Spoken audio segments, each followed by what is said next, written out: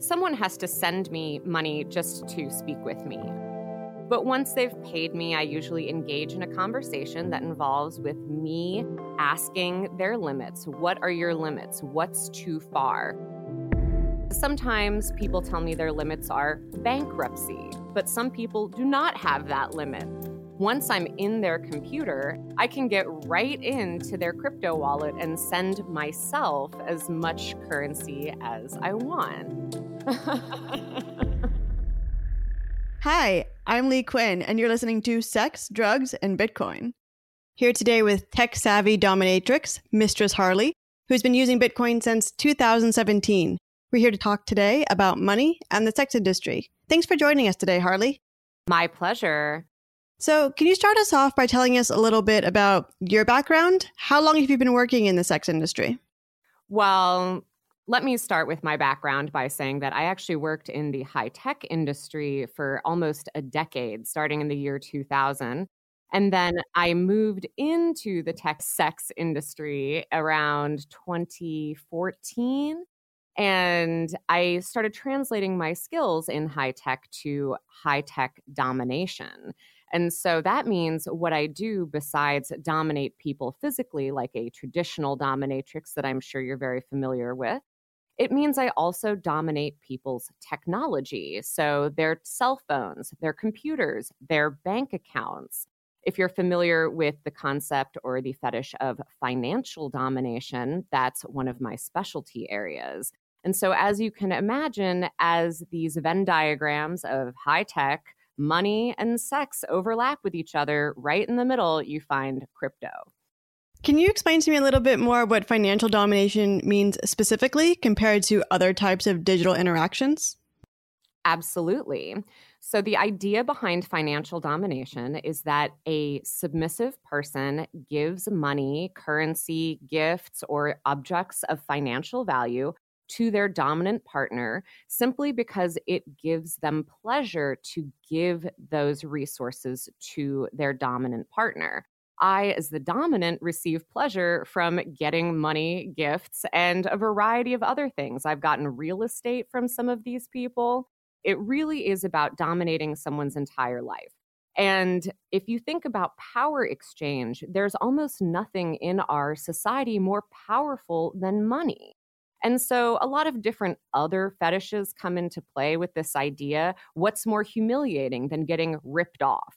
What's more humiliating than giving your money to someone who doesn't even acknowledge your existence? So as you can see, there's a lot of dovetailing between financial domination, humiliation, service submission. There's a lot going on there. But most importantly, it ends up with me getting all of someone's money. So, can you tell me how you use Bitcoin specifically with your clients compared to maybe other financial tools? Sure. There are so many ways to take control of somebody's finances, but if I see that they have a cryptocurrency form of payment or a crypto wallet, once I'm in their computer, and especially if they've saved all their passwords, I can get right into their crypto wallet and send myself as much currency as I want. And so that also works with bank accounts, PayPal, whatever. It doesn't matter. But I like crypto the best because of the anonymity, the instantaneousness of transfers. If you've ever had to do an international wire transfer from bank to bank, that can sometimes take days. But crypto takes about 2 minutes. So, with traditional BDSM, you usually have a safe word. How do you establish safe boundaries with clients that still allow them to feel the adrenaline of the risk? Usually there's a negotiation process. Someone has to send me money just to speak with me. I don't answer DMs, emails, or anything unless somebody's paid me to do so. But once they've paid me, I usually engage in a conversation that involves with me asking their limits. What are your limits? What's too far? What would make this not fun for you? And sometimes people tell me their limits are bankruptcy. That's a very reasonable limit, but some people do not have that limit. So swirl that around in your head for a minute. And then I do allow a buyout. So typically if someone is under my control, we establish you're going to pay me $5,000 for our relationship to end, just like a divorce. Yeah, that makes sense. do they specify what kinds of devices or wallets that they're comfortable with you having, or is it anything that you can access with your skills? Pretty much anything I can access, although sometimes I do make my subs open new credit cards. Like if I want to shop at Nordstrom's and they don't have a Nordstrom's card, I tell them, get a Nordstrom's card, set up a Nordstrom's account, I'm going shopping. Or I can get them to set up cryptocurrency wallets for me so that I can invest in Bitcoin through them and, create my wealth around a diversity of investments. So I like to use my subs the same way an investor might use their resources. You have to have a diversified portfolio. Definitely. In addition to this, do you ever sell content, or is most of this experience driven? You don't have like clips online or anything? Oh, I absolutely sell content, mistressharley.com. I have a lot of clips, probably about 2,000 clips at this point. In my mind, it's all advertising that people pay for. So when you're buying one of my clips, what you get is me telling you, you should give me more money right now. So the reason I asked that is I'm curious, how common is it for clients to want to use tools like Bitcoin as part of their experiences versus wanting to use it as a type of payment for a product for that content? Usually it's more about experience than about content, especially because these content platforms, like I'm on OnlyFans, I'm on Pornhub, I'm on every platform you've ever heard of. So I make sure that I make money in as many areas as possible. But so many people who are purchasing sex work content experiences are concerned about being tracked, having their information compromised. Because I'm a high-tech dominatrix, they're afraid that I'm going to find out their name, address, and then know everything about them. But ultimately, there's so many people around the world that don't even have access to those platforms. I have a lot of subs in the Middle East. I'm going to name some countries where porn is illegal, like Kuwait and Qatar and Saudi Arabia. And the easiest way for them to pay is using a cryptocurrency, because they not only have to be concerned that I'm going to find out who they are, they have to be concerned that their government is going to find out who they are and what they're doing. So in a lot of these places where sexuality is suppressed through legal means, crypto allows those people to still find ways to enjoy their sexuality and enjoy the products that they want to purchase in relationship to that. That's fascinating. There's censorship resistance on so many levels in that transaction. Exactly. And not to mention, on my side of things, each platform that you've ever heard of, from Pornhub to OnlyFans, they take a huge cut of your money. So OnlyFans, they take 20%. Pornhub, I don't even know their percentage. I think it's 20 to 40%. So what I like best about crypto is there's no percentage off the top. There's usually a small transaction fee. But when you're comparing that to a percentage of the money you're supposed to receive, it's actually a lot better of a deal for me. Definitely. Have you seen any changes in demand or interest since the pandemic began? I know in the beginning with the lockdown, there was maybe a spike as everyone was staying home a little bit more. But now that we've kind of reached an equilibrium, have you noticed there's more demand for certain kinds of things or more kinds of clients from a particular place? Any change in the tendencies? That's so hard for me to quantify because I really have thousands of clients all over the world, and everyone is experiencing this pandemic a little bit differently when it comes to their income or whether they are still under shelter-in-place orders. But I've definitely noticed that spike at the beginning that everyone talked about has stayed pretty consistent for me. I've not had an income drop at all at this time. And especially when you consider that I don't even take off my clothes, I don't get naked for my customers, that's a pretty impressive statistic. Do you think that's because more people are exploring financial domination these days and different kinds of kink content forms? Absolutely. In the realms of intellectual and sexual freedom, the internet has given people a new format in which to explore these fantasies that they've only ever been able to have alone and by themselves before now. You may or may not know, I have a master's degree in information science. And so I strongly believe in intellectual and sexual freedom, that there are no thought crimes. There are, of course, actual crimes, but just imagining something, fantasizing about something, wanting to explore something between consenting adults, there are no crimes that are really being committed there, in my opinion. And so I think, if anything, being trapped at home has really allowed people to look inside themselves and think about, who are you? What do you actually want? What has always been a fantasy? And if you've always fantasized about power exchange and you're trapped at home, you can't get whipped by a dominatrix. You can't get tied up, but you can send a dominatrix $100, $1,000, $10,000 and just see how that feels.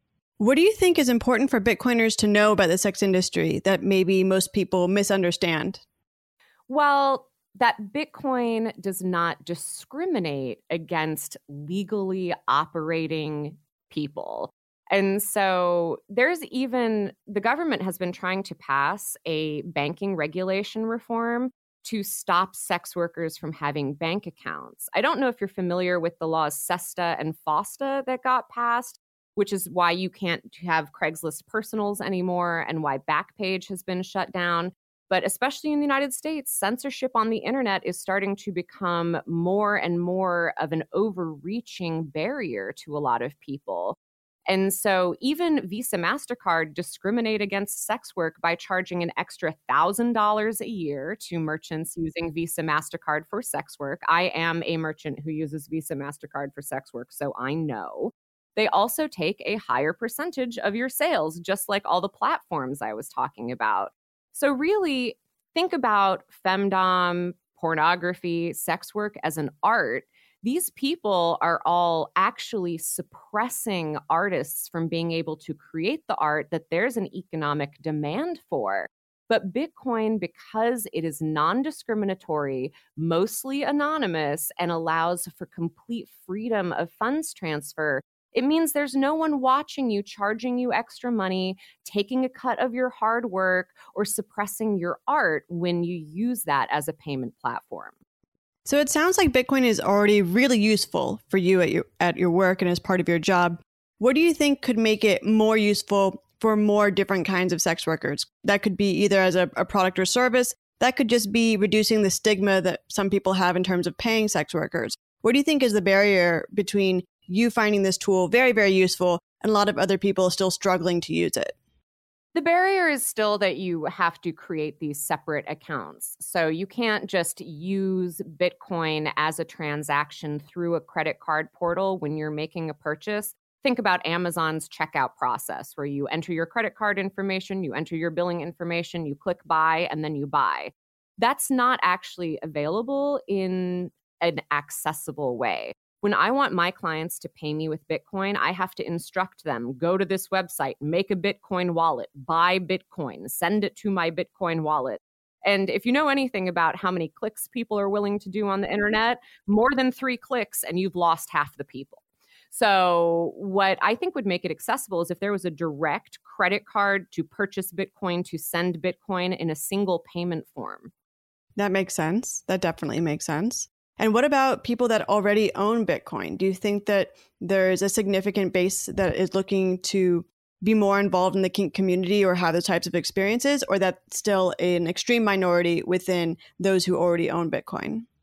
I think it's still a minority within the tech-savvy group of people that own Bitcoin. Again, if we're just thinking about Venn diagrams, the overlap between the people who own Bitcoin and the people who are into extreme esoteric kinks is a little bit of overlap.